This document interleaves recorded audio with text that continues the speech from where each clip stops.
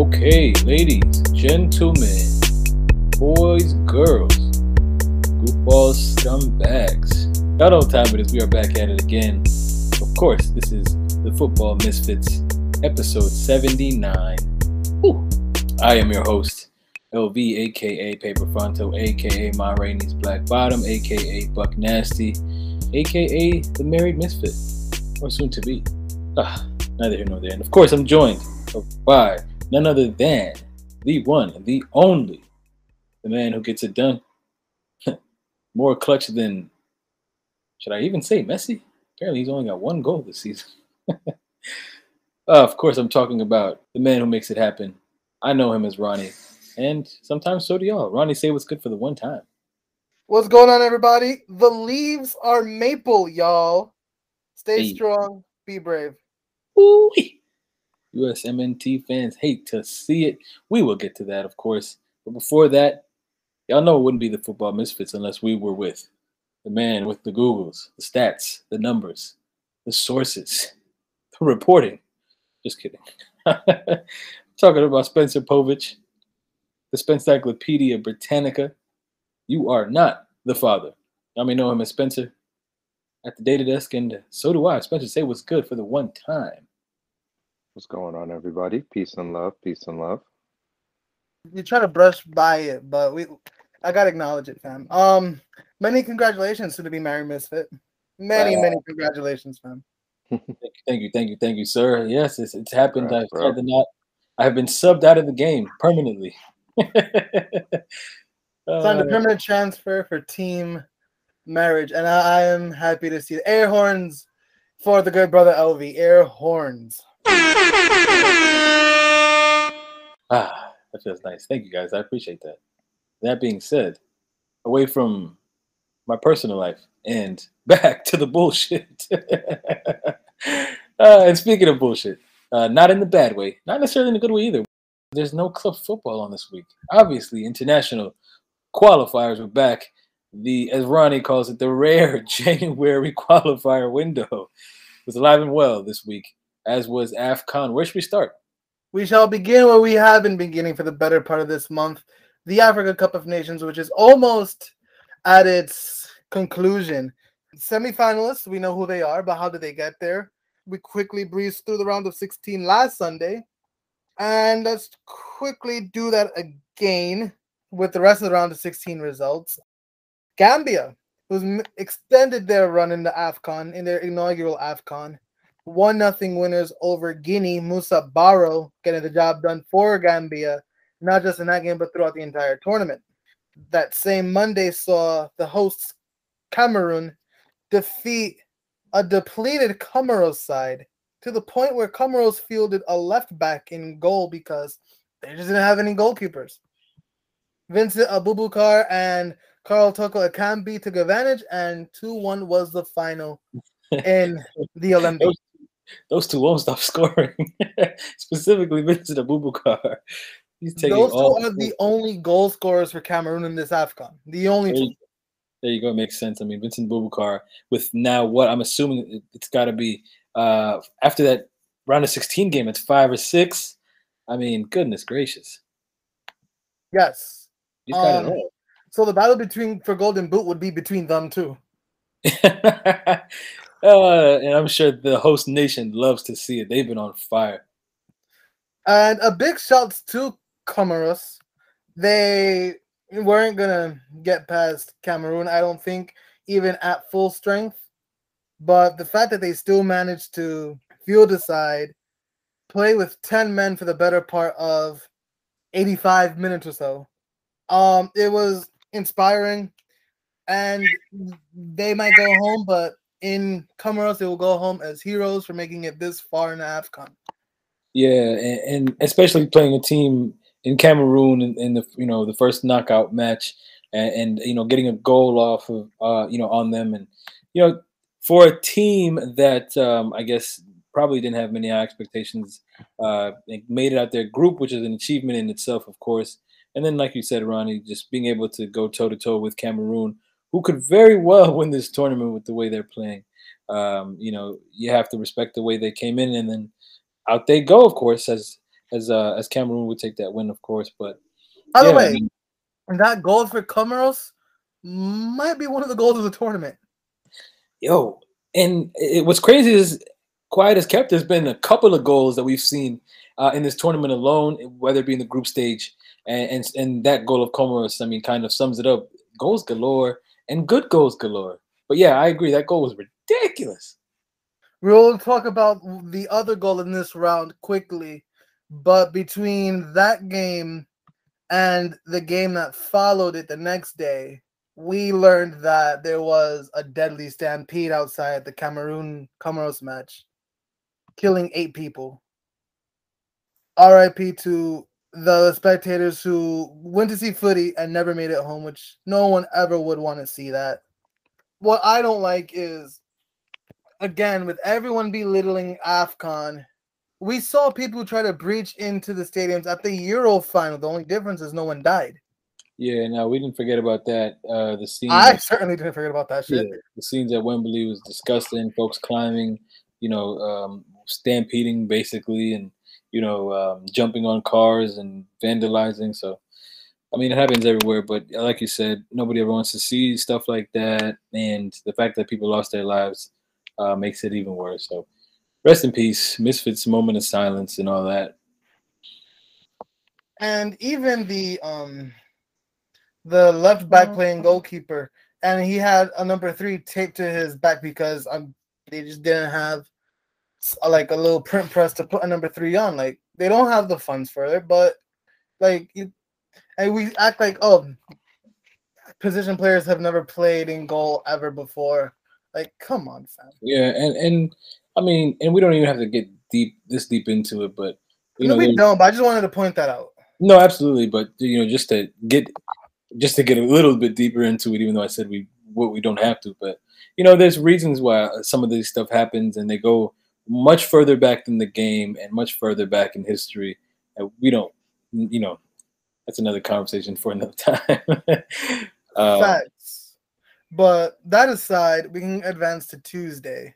The first game of the day featured Senegal and Cape Verde. Match that finished in favor of Senegal 2-0. But the talking point of the game was vicious head clash between the goalkeeper for Cabo Verde, Vozinha, and Senegal, Sadio Mane. Yeah, if you watch the video, it's a gnarly hit. It's like it's rough. I'm glad they're both okay, but that video was very hard to watch. Agreed. I agree. I mean, it was terrible, and the fact that he came back in the match shortly thereafter, and then not only did that but scored a goal, was ridiculous. Probably shouldn't have happened. Not for the for the fairness aspect, but just for his health. It didn't look like he should have came back at all in that match, but he did. Scored another goal for his country, and Senegal would knock out the island of Cape Verde. 2-0 would be the result. He ended up being subbed off in the game, but after the goal, he was like, "Yeah, I can't do this no more." Right. The fact that even happened, I mean, I feel like it shouldn't have gone to that point where he had to take himself out and be like, you know what, I can't go on any longer. But neither here nor there. I mean, I'm not sure how he would have felt about it. He did score a goal for his country, and maybe he feels good about that. But he was fit enough to play today in the quarterfinal. Right, and that was going to be the next point, is that ultimately it seems that he's okay. Ultimately, and that's what matters, right? But with head injuries in particular, you can't risk it. Yeah, and you just never know. So you just gotta hope for the best for Sadio Mane, and hope it doesn't, something doesn't come of it. But I did like the goalkeeper and Mane, meeting up in Mane's little hospital room, sharing a moment, like, yo, no hard feelings, my bad, got a picture and everything. I like to see that because, all right, yeah, it was a red card, yes, but it was by no means malicious. Exactly, and some things are just bigger than the game, and I'm sure both of the players recognize that. So you do love to see it. And another point on off the field things for Sadio Mane, he's been electric, just entertaining on his social media, just talking shit to his club teammates. He's still doing that, which you love to see. So I hope he keeps that up. And the form that they're in, I wouldn't see why he wouldn't. So, but 2-0 they beat Cape Verde. That wouldn't be the only action on Tuesday. Of course, Morocco would take out Malawi in a closely contested match where Malawi would actually go in front first with a goal courtesy of Gabadino Mongo in the 7th minute. That would be followed by a late first half goal by Yusuf and Nesri. And then the PSG right back, Ashraf Hakimi, would lock things off, scoring the winner for Morocco. Scoring an absolute banger, Ashraf Hakimi. And again, like I said, goals of the tournament. Yeah, and it's definitely in plural, as there goes just 2 that we've named off in the knockouts thus far. So, but yeah, Morocco would take the dub and move on to the quarterfinal. Yep. That was the matches for Tuesday. On Wednesday, it got kind of heated. Speaking of Wednesday, we talked about goals on Tuesday. Nothing on Wednesday. straight to penalties. Straight to penalties on both games. And even in penalties, it seemed like, I mean, nobody was missing nothing. It just seemed like it was like, you score, no, you score, no, you score. Not quite like the Europa League final or anything like that, but from some time ago. But can we talk about how compelling the Ivory Coast Egypt game was? Ooh-wee. I mean, when you say compelling, can we talk about goalkeeping heroics? I mean, specifically the Egyptian goalkeeping heroics, fam. And what's his name? Mohamed El Shanawi? He made pivotal saves after saves after saves, and then he ended up getting hurt. And then his second in command, Mohamed Abu Gabal, also making important saves to keep Egypt in it. He made a save in the penalty shootout, saving none other than Eric Bailly's penalty, that was the shittiest penalty I've seen taken in a while.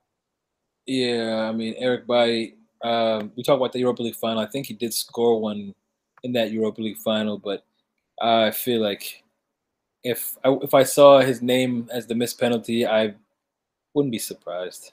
Wouldn't be surprised at all. Everybody missed the penalty, and then everyone made their penalties after him. Mohamed Salah scored the game winner.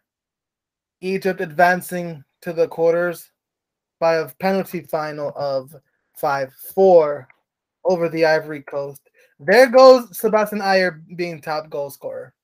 Yeah, it wasn't going to happen. Well, can happen at this point, but I guess it was never going to happen because Vincent Aboubakar said, let me get all these goals. You can just stay over there. But yeah, Ivory Coast are out. I had them as a bit of a dark horse. Could they have beaten Egypt? Potentially. But they did not take the chances that were given to them. Ultimately, whether it be from goalkeeping heroics or them just falling short. But Egypt moves on. The Klopp meter, I guess, continues with Sadio Mane and Mo Salah continuing on the opposite sides of this bracket on this in this tournament. So now, Mali versus Equatorial Guinea was the opposite of compelling. It was the anti-compelling. This game was low-key trash. Only 2 shots on target in 120 minutes.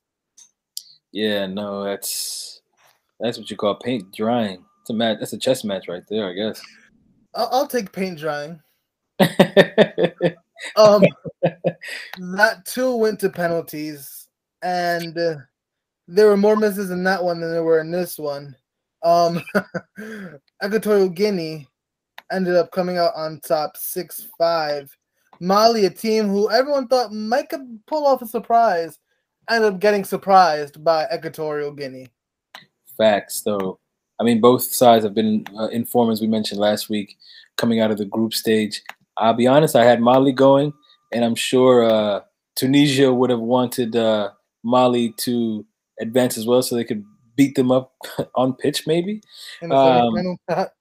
Yeah, but yeah, Equatorial Guinea, as you said, would continue the form in probably the worst match I've seen in a mad long. But in penalties, we would have Equatorial Guinea move forward, and they continue their run. Very interesting. So if you're keeping track, we are now at the quarterfinal where 8 teams remain, and the quarterfinals began yesterday, Saturday, with the hosts Cameroon taking on the debutants Gabon. And like I mentioned when we spoke about their quarter round of 16 game, Carl Toko Akambi with a brace in 10 minutes to get the job done for Cameroon. Man of the match, hands down. And if we are doing the quick maths, Carl Toko Akambi is currently at 5 goals scored. So he must be tied on a 5. goal with Vincent Abubakar, or No, unless Abubakar has 6. Goodness gracious. So, I mean, 11 goals from 2 guys in the same nation. That's a recipe for success in any tournament. And they're on fire, those 2 guys right there. It was Abubakar to start, and Kambi to, in the second half, it seems, of this tournament. So, I mean, if one doesn't score, the other does. You'd love to see it, but I feel like they need more than just them two. Regardless of that, they're getting the job done. And that's the thing. I think because of the fact that if one of them doesn't score, the other does, and not just with 1 goal, they're scoring braces here, as we saw, against in this match against Gambia, who the Scorpions, who I almost pegged to go even deeper in this tournament based on their performances in their debut. But they would fall short to the host nation, who now is looking like, I mean, they score whenever they want, almost, it seems. They're primed to make it to the final. Yeah, and what a story it'd be in your home country. Those are the type of things you love to see. And if you just look at their stats real quick in this match against Gambia, I mean, when you have 18 shots, 7 on target, those 2 guys are going to put away some of those for sure. And that's exactly what we saw with Akambi getting a brace in 7 minutes. I mean, that's quick fire right there. I only mentioned that they might need more than just them two because I'm not hoping this at all. What if one of them two pick up a knock? Oof, that would. And you gotta rely on just one of them, and like sometimes they might not get fed the ball, or whatever. You might need to rely on more than just them two. And I'm not saying, like I said, I don't want that to happen. I don't wish that upon anybody. But you gotta get more guys on. Where's Choupo-Moting? Choupo-Moting said, "Oh, y'all look like y'all scoring. I'll take a backseat." And he didn't even play against Gambia. Like It looks like he's been taking a backseat. If anything, the biggest name on that team coming into this tournament has been a non-factor in Choupo-Moting. Yeah, that's a fact. With his big ass, just unavailable, and But I'll tell you what: if in their they've only got 2 more matches to play. If they can hold out for then, and we also know just based on the way this tournament has been going, even through the group stage, we haven't been seeing too many goals total in matches. So it seems that if these guys can at least get 1 goal, whether it be if you have 2 guys that can almost guarantee you a goal. It seems like they're in good position, and if they get a brace, they're in great position. So, I mean, all they need is, I'm not saying all they need is one of these guys, but it seems to me that at any given moment it's one or the other rather than none of them, which has got to be very encouraging for Cameroon, and encouraging for the fans at home. Absolutely, it is. I think so, but we'll see how they'll do in the semifinal. They will play. Well, we'll tell you who they'll play in a bit. Yeah. In the second quarterfinal of Saturday, so Burkina Faso pulling off a 2013 style run in this tournament, beating Tunisia 1-0. Tunisia didn't even look like the best team in the tournament. So if they're going to make it to the quarterfinal, is like the 49ers making it to the NFC Championship. But Burkina Faso through to the semis. Yeah, and I think one team that's looking at this result and shaking their heads is Nigeria, who fell to Tunisia in a way that was piss-po, and I'm sure they would have loved to be able to fight in this quarterfinal where, as we've seen, I mean, only 1 goal scored. In both of Tunisia's last 2 matches, there's been only a total of 2 goals, one which they scored and one which they didn't. So, yeah, they deserve to be out of the tournament at this point. Big ups to Burkina Faso, who have been making a deep run. And if I recall, when we first began coverage of AFCON, Ronny, you were talking about Burkina Faso's deep run a few years back, getting as far as the final. Yeah, they lost the final in 2013 to Nigeria, made it all the way to Johannesburg. Oh, there you go. Yeah, so I'm like, oh, are they trying to do something like that again? It seems like it. I mean, they're sitting now in the semifinal. They have a huge test. Who they play, obviously, we will get to. But yeah, they have all the opportunity to do so now. They're in the semifinal. I mean, it could be theirs for the taking. However, we know at this point now the teams that are in the semifinal are all pretty intense. And with that being said, shall we? Those were yesterday's games. Shall we get to today's matches? Yeah, let's get to who Burkina Faso will play in the semifinal. That is Senegal. Whew, we just spoke about goals being scored in the tournament and the low amount of goals in these matches. One team who's been able to score goals, not named Cameroon, is Senegal after getting out of the group stage, of course. In the round of 16 match, because in the round of 16 they scored 1 goal in 3 matches. It seemed like they were saving all their goals for after. Obviously, in the round of 16 versus Cape Verde, scoring 2 goals, and then playing Equatorial Guinea. Today, day of recording, Sunday in the quarterfinal, and they would put 3 of them things on the board.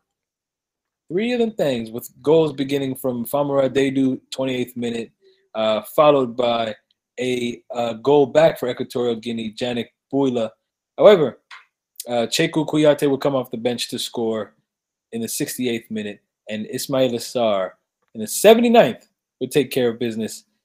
Senegal up 3, Equatorial Guinea 1. That would see Senegal kind of actualizing what Sadio Mane has been saying. We're going there. Whoever wants to see us in the final, you know what time it is. Obviously, they have to get through Burkina Faso at first, which would be an absolute tough test. But Senegal running rampant and scoring more goals than pretty much everybody in the tournament at this point, except Cameroon, and actually scoring more goals than Cameroon, at least in the knockout phase. Cameroon will now play Egypt in the semifinal after they, can you call it miraculously, 2-1 winners over Morocco. I mean, they were down to start because Sofiane Boufal netted a penalty, and then Mo Salah scored to equalize, and then in added time, Aston Villa's Trezeguet scored the winner. Yeah, and it was a sight to see. But I think once Morocco went up, it just kind of felt like that Egypt were always going to score. But for the match, I feel like it seemed like it was, for the most part, pretty evenly matched. So for Egypt to run away with that, goal in extra time, Morocco would really hate to see it. But yeah, Trezeguet found the back of the net in the 100th minute, and that was enough to get Egypt through. I'm not saying that Egypt have been playing the best, but they're scoring when it matters.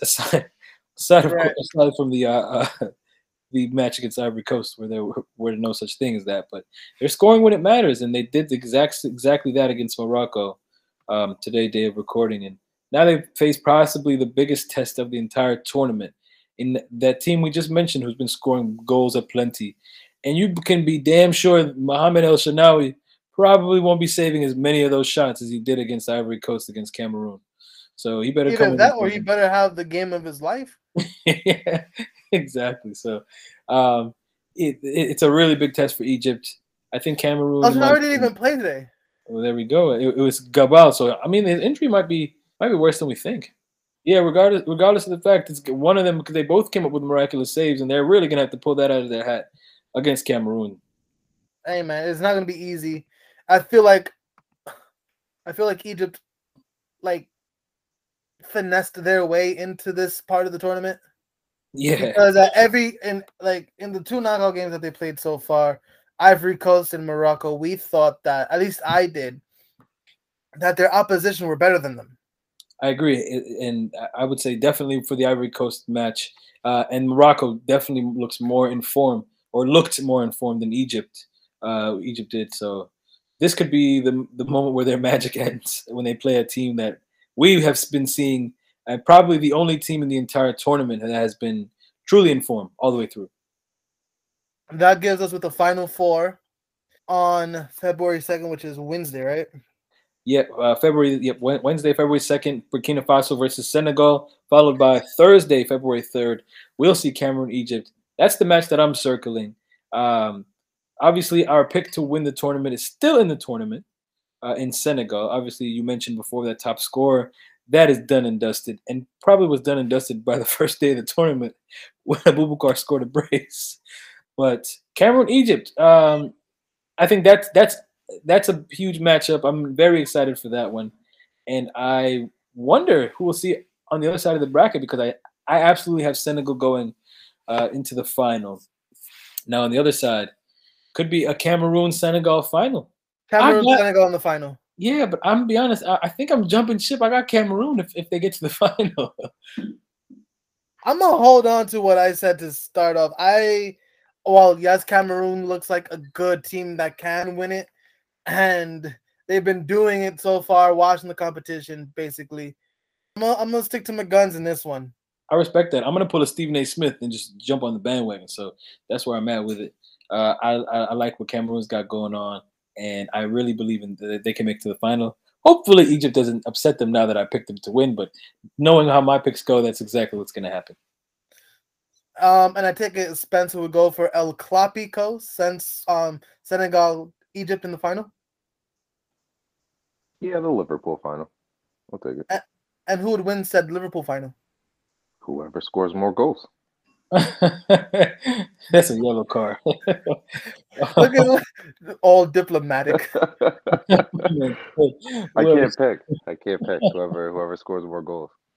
It'd be nice for Senegal to get their first win, or Egypt to get another one. But whoever scores more goals, just how the cookie crumbles that day.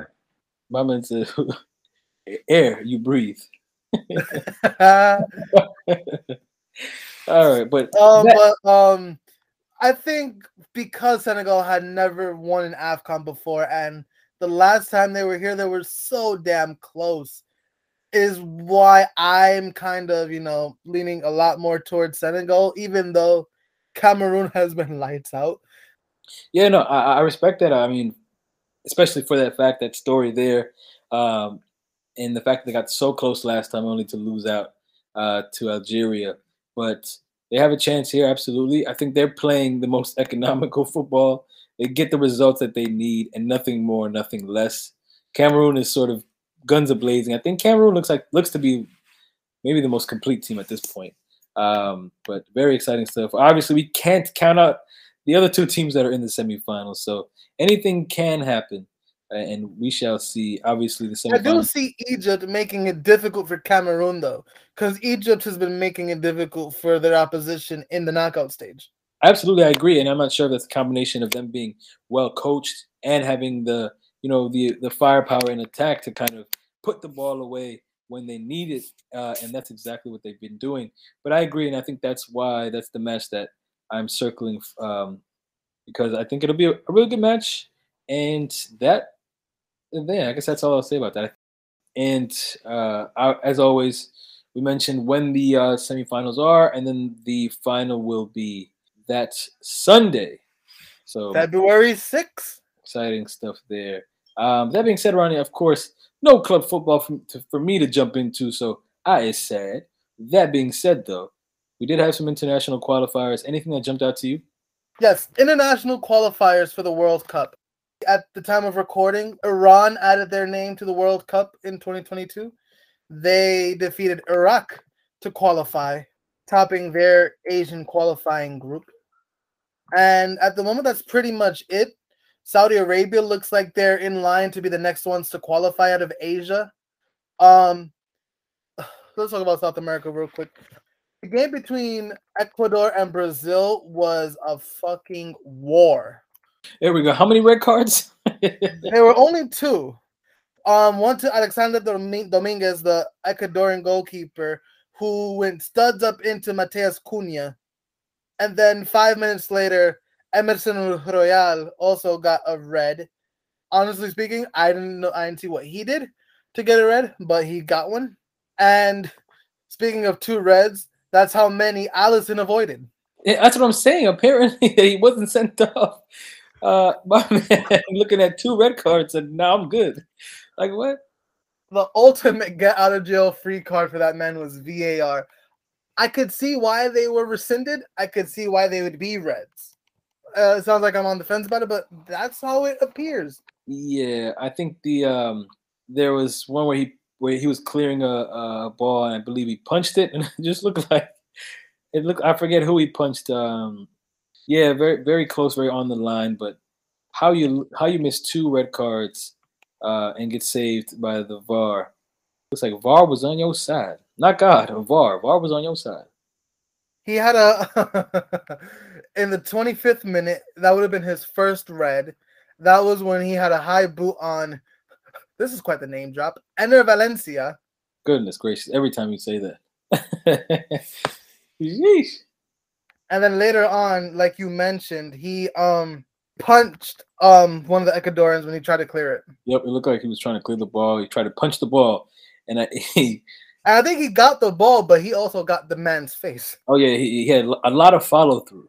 Very interesting, but the match would finish 1-1. But Brazil are already in the World Cup, so they're just fulfilling the fixtures. Ecuador looks like they're next in line to qualify out of South America, though. Yeah, Brazil is over here just looking for trouble. No Messi, no problem for Argentina. They defeated Chile 2-1. Another shouts to Ben Benetton Diaz, the young Chilean Englishman. But they were outdone by Angel Di Maria and Lautaro. Argentina also in the World Cup already. There we go. And the other qualifier match this past week in South America, Uruguay will finally get a win and add some hope to their World Cup qualification chances. Yeah, but they had to sack their manager to do it. The current manager for Uruguay is Diego Alonso. He took place of Oscar Tavares, who was coaching at Uruguay since 2006. Yep. Before he got sacked with this shit run for Uruguay. They did win. They're currently in 5th, which is a playoff spot currently. Oh, so close, however, as Colombia sit just behind them on 17 and Peru sit just ahead of them on 20. Chile is still somehow in the conversation with 16. Colombia fucked up their chance against Chile. They lost to them at home 1-0. They absolutely did, and that's how Uruguay were able to sneak by. But it looks like the playoff spots are absolutely heating up. We're looking at 1, 2, 3, 4, maybe 5 teams for 1 automatic spot and 1 playoff spot. Yeah, because 1 and 2 are already in. They confirmed last year. Ecuador, I think if they win this window, they're in. And yeah, compelling stuff in South America always. Yeah, you mentioned that Colombia lost to Peru, right? Yeah, okay.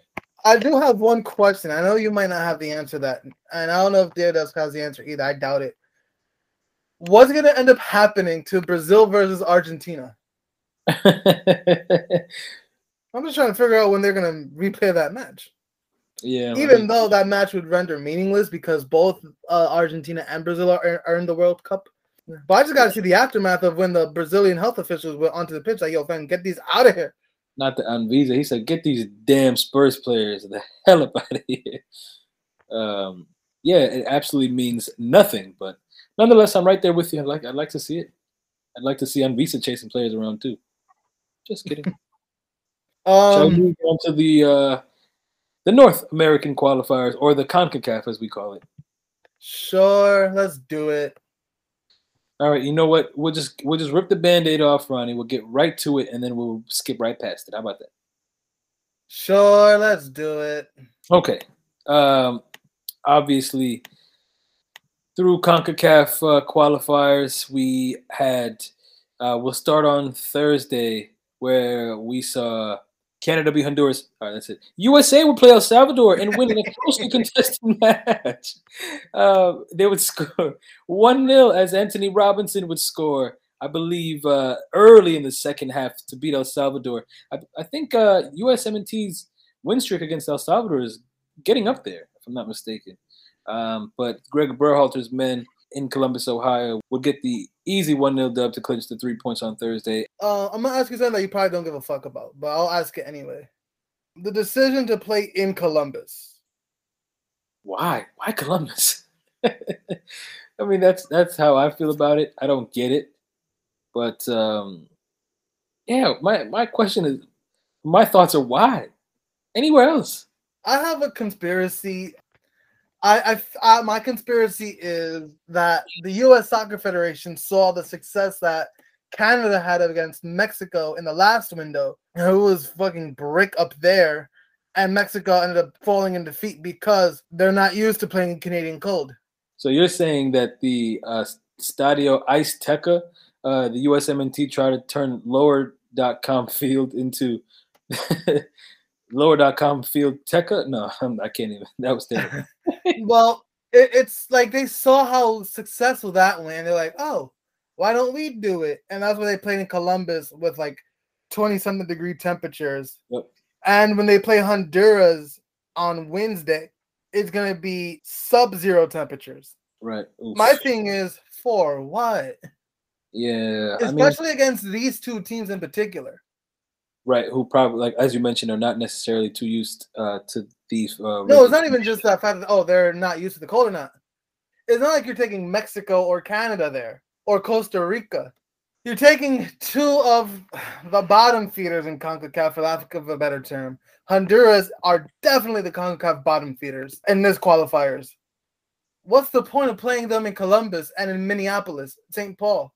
Play this shit in like Atlanta or Orlando or some shit. Like, oh, they're talking about the logistics of get the flight travel to Hamilton or whatever the fuck. Man, Canada has the advantage because it's Canada. It's cold up there naturally. You're not going to go to Canada and find a tropical climate in January. Period. You might not. So why are you trying to replicate that? Right. And why anybody would play in Minneapolis for any sport, for any reason at this time of year, beyond me. Yeah, that's the Honduras match on Wednesday. Yeah, best of luck. That, I mean, It makes no sense. It's like no idea is new. So for them to like, I think they're just being biters of Canada, if you asked me. Yeah, I think it's stupid as hell. I mean, the fact, I'll tell you this. I don't care how long you've lived in a cold weather climate. I don't think you ever get used to it. I'll be honest. And so it's just pointless. In the middle of the early parts of February to play in St. Paul, Minnesota, who would do that? Maybe the USMNT would, obviously. The U.S. Soccer Federation. Like I said, Canada have no choice but to play in cold weather because it's fucking Canada in February. Yeah. And they played in cold as Hamilton today, where they beat the U.S. 2-0. Yeah, Canada beat the U.S. 2-0. Oof. I mean, could this be? We talked about the shift between Mexico and the United States. Canada kind of making a bit of an evolution to the top. And this win over the United States, I think, in my opinion, means a lot more than people are saying. And maybe people are saying it, but Canada has arrived, y'all. What did I say? To start, the leaves are maple, y'all. No, Canada is becoming a soccer country now. They're a football nation now. They've gone unbeaten in World Cup qualifiers. That's serious business. We love to see it. They managed to tie USA and Mexico both away, and they managed to beat both those countries at home, defending Canada. So it's a matter of when Canada qualifies, not if, at this point. There you go. And I'm very excited to see them in the tournament. I mean, and they've been, waking up as a federation, both on the men's and women's side. But to see them do this and beat the powerhouse that we always talk about in Mexico and the United States, and then, to go away and then salvage a point and then continue to do business and be consistent in between that is an absolute, incredible achievement for them, in my opinion. But they're here. A 2-0 win, basically, scoring early and maintaining a lead, playing good defense, good saves from the Canadian goalkeeper, and then, killing the game in the 90+ 5th minute, breaking U.S. hearts everywhere. Gregg Berhalter in the mud. You mentioned Canada on the rise on both the men and the women's side. A common denominator of both of those successes is the man that's led the women's team and who's leading the men's team right now, John Herdman. I think I'm not bullshitting in saying this.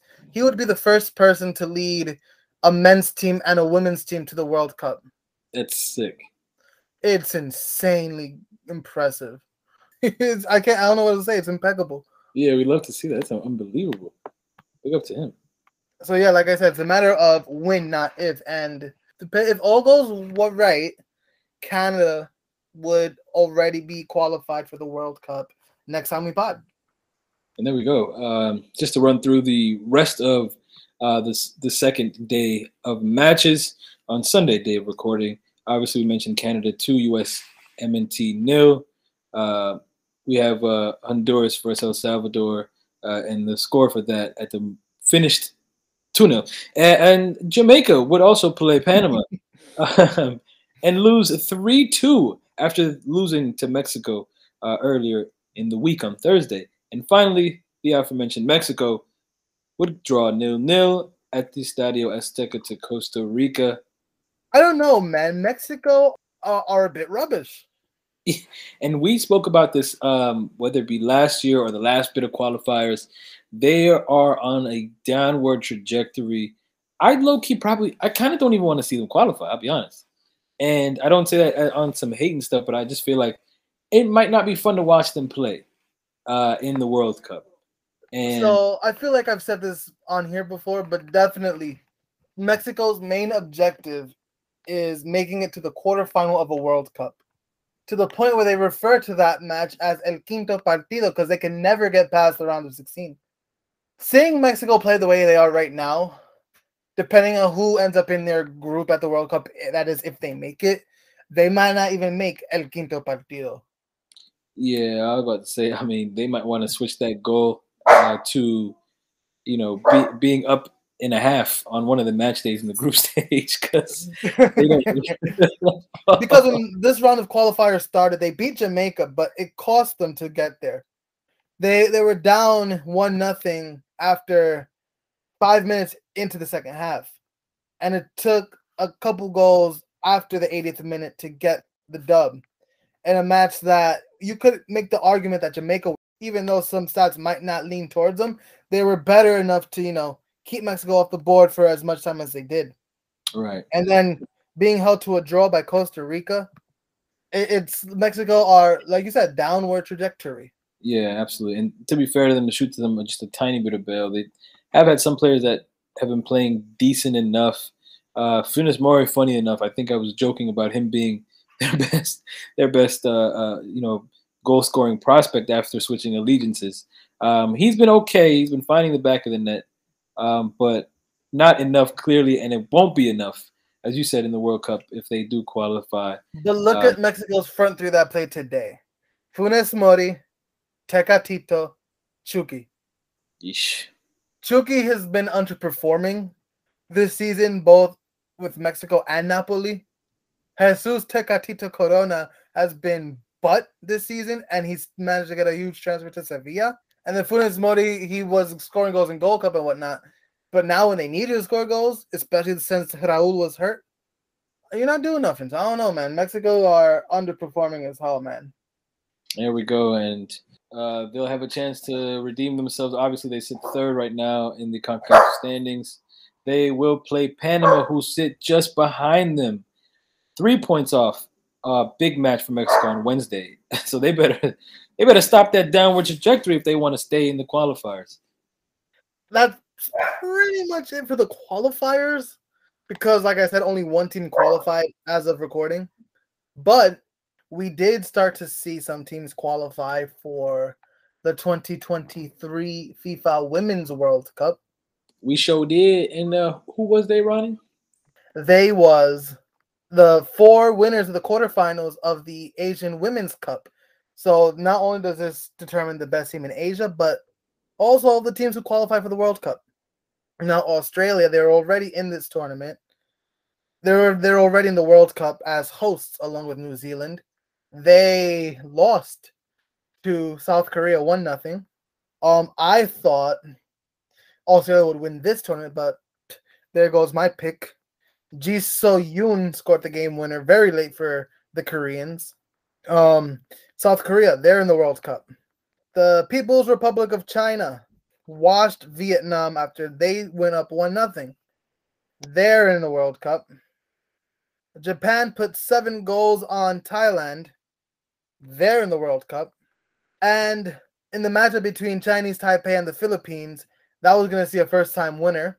A first-time World Cup participant, rather. The match ended 1-1 in regular time. And in penalties, the Philippines won 4-3. So shouts to all my Filipinos. The Philippines are in the Women's World Cup. Semifinals of the Asia Women's Cup are China, Japan, South Korea, Philippines. And the final also, like the AFCON, on February the 6th at like the crack of dawn, New York time. Australian Open time, basically. But big up to the Philippines debutants. Hoping the best for them. You love to see it. Absolutely. I'm hoping for the best for them as well. Japan, the 2011 winners, they're back in. South Korea, they should be good. And China, they're in the World Cup too. And I believe that pretty much does it for international footies. That was a good round of international footy, at least on this side of the, this side of the world. And there's more to come, obviously, and there's more AFCON to come. One more round of qualifiers as well. Absolutely. I'm looking forward to that. So since there hasn't been much club footy, even though we did make picks for club footy this weekend, we picked 5 random games in Europe and Colombia. But other than that, if I know this podcast like I do, I believe it is that time. Hey. And according to Otis, my dog, I think he agrees. You know what Otis is asking over there? Otis asked for the drop. So, hey, man, we got to do what Otis asks for. Let's hear the drop.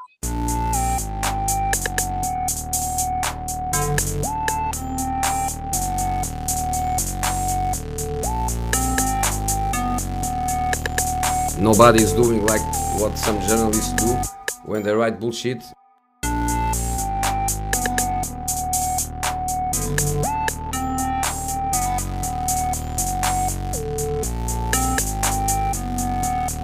Wow, you are afraid to say it, but it's all bullshit stories. What is it?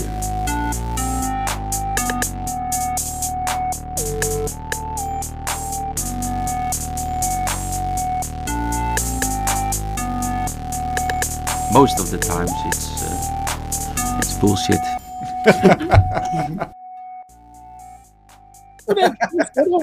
Let's go. Let's get it. Right. BS of the week time. I'm thinking, can I go first? Because mine isn't really funny. It's more sad.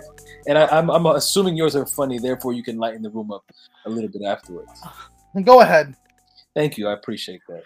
All right. So in the news, I think it broke today on Sunday, day of recording, the Manchester United winger.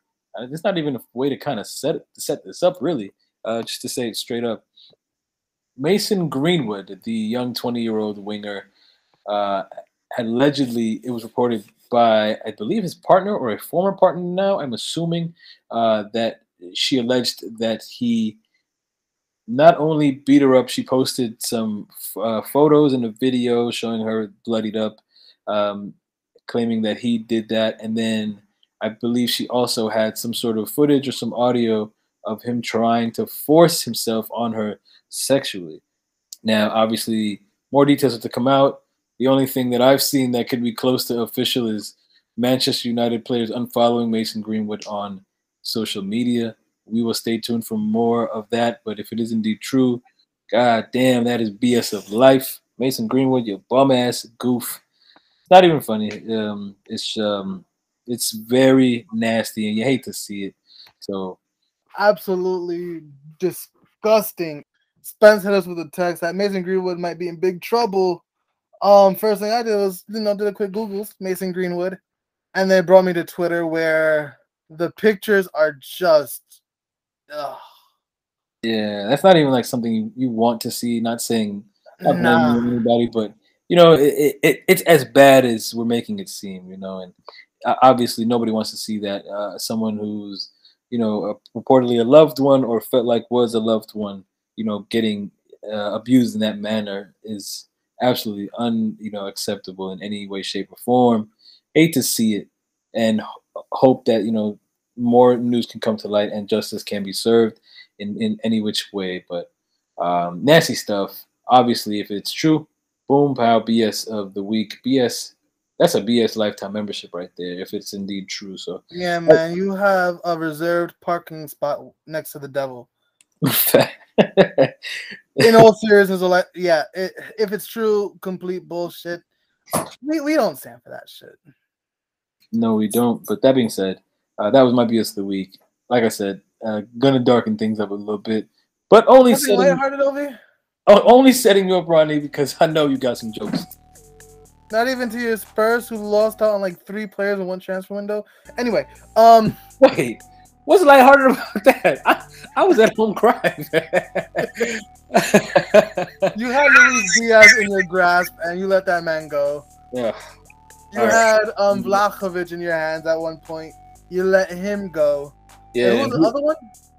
You know what? I'm just gonna end the call. I'll see you later, man. Thank you. All right. Who was the other one? It was Luis Diaz who was reported, and then the worst one, Adama Traore. It's now being reported that Spurs were used as a pawn in order to get to Barcelona. Am I a joke, fam? What the? Come on, man. He went back to Barcelona. Oh, man. And he's going back to Barcelona more bulked up. He took a pay cut.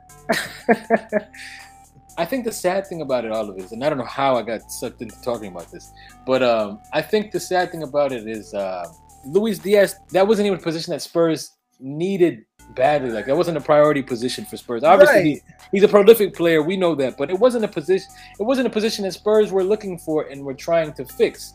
And so when that became the one that would look like the most legitimate, I was like, all right, I guess I got to put all my eggs in this basket. And then Liverpool said, nah, you good, man. We'll take that. So, as Spencer is throwing dirt on the guy who runs Spurs, which I don't mind. Continue that hate. But anyway, that's neither here nor there. Ronnie, but they did end up taking 2 Juventini. Which they apparently was on loan, and they signed Rodrigo Bentancur. Which apparently was Spurs just taking the trash out for Juventus, which I guess I can say you're welcome, Ronnie. I don't know. I don't find them as trash, is the crazy bit. Now, I think is decent, but I'm very fond of Bentancur. Just treat him well is all I'm saying. Yeah, I mean, at this point, clearly I'm taking what I can get, because if Spurs do business in public, somehow they get swooped. So just take care of him. He looks good in black and white. Take off the black, leave him in white. I don't know how he'll do there, but take care of him. I'll do my best. By the way, that wasn't my BS of the week. That was my assumption of LV's BS of the week.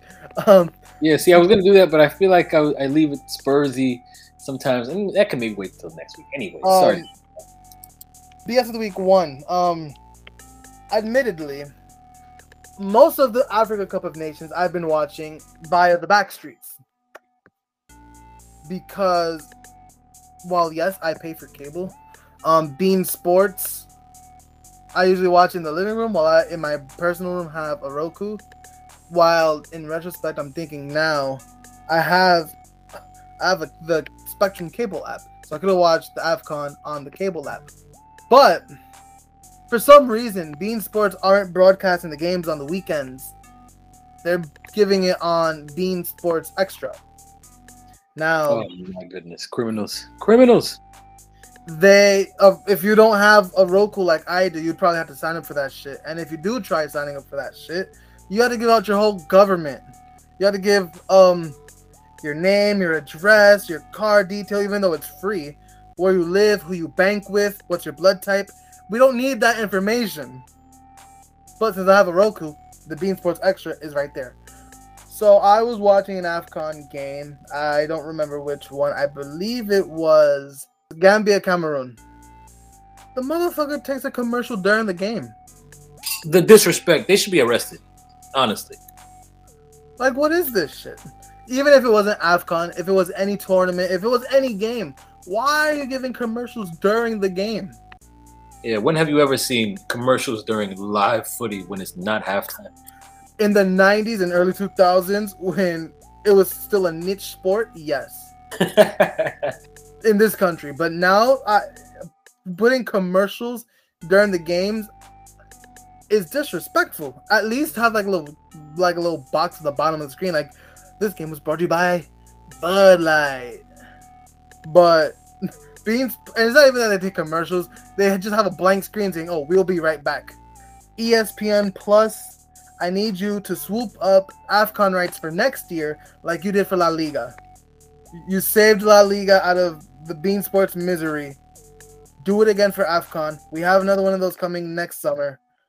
Get Bean Sports out the paint, please. Agreed 100%. I mean, free League On too. I mean, I don't even watch or keep up with it as much. You know what? Just get it out of the hands of Bean Sports, those criminals. Fam, I low-key don't even want the Turkish Super League on Bean Sports. Put that shit somewhere else. Yeah, you know what? Just put them out of business.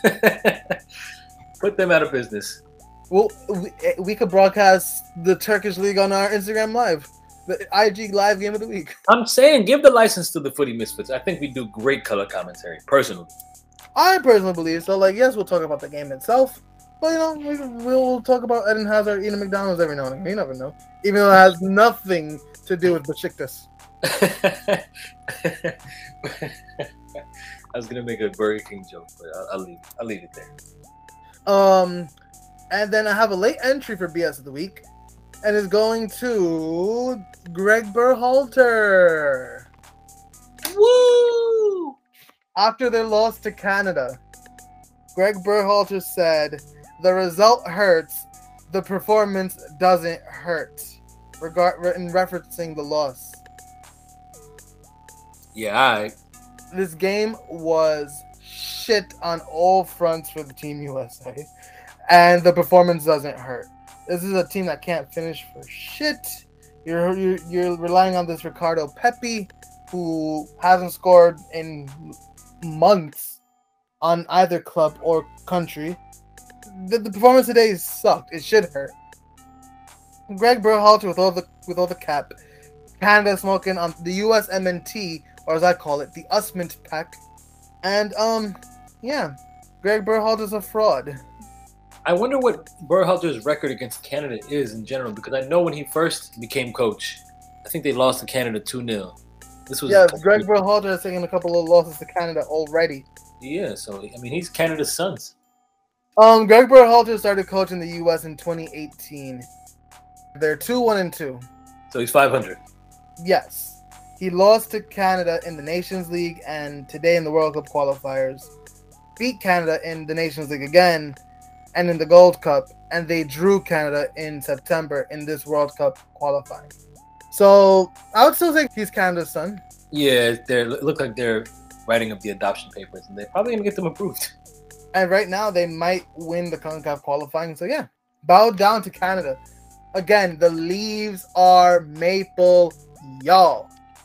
And shouts to all the Canadian followers we have on the Footy Misfits. There's a lot of y'all apparently. Yeah, shout out to Tim Hortons. I've never had that. They got good donuts. What's the name of that Canadian beer? Labatt? No idea. Never had that. Before we continue to name off Canadian things that neither of us have ever had, you want to go ahead and sign the boys off, Ronny? Don't cancel me, Canada, but Labatt looks disgusting. Yeah, yo, sign us off before you get us canceled. Don't say anything about poutine. I've never had it, so I can't say shit. But I will say this: Labatt looks better than Pabst Blue Ribbon. I can confirm Pabst Blue Ribbon sucks, and so does Wisconsin. Pabst Blue Ribbon looks like dirty urine. Anyway, thank you all for listening to episode 79 of the Footy Misfits. Thank you guys for listening. Again, I love most things about Canada, just not Labatt. We will see you all on episode 80. That episode is right around the corner. There we go. For the good brother LV and Spencer, I go by the name of Ronnie. We'll see you then. Stay strong. Be brave. Adios, mi gente. Woo! Sorry, Canada. Canada, go get y'all. Y'all keep playing with Canadians. I'm not trying to get shot by a Canadian. Hey man, I love Canada.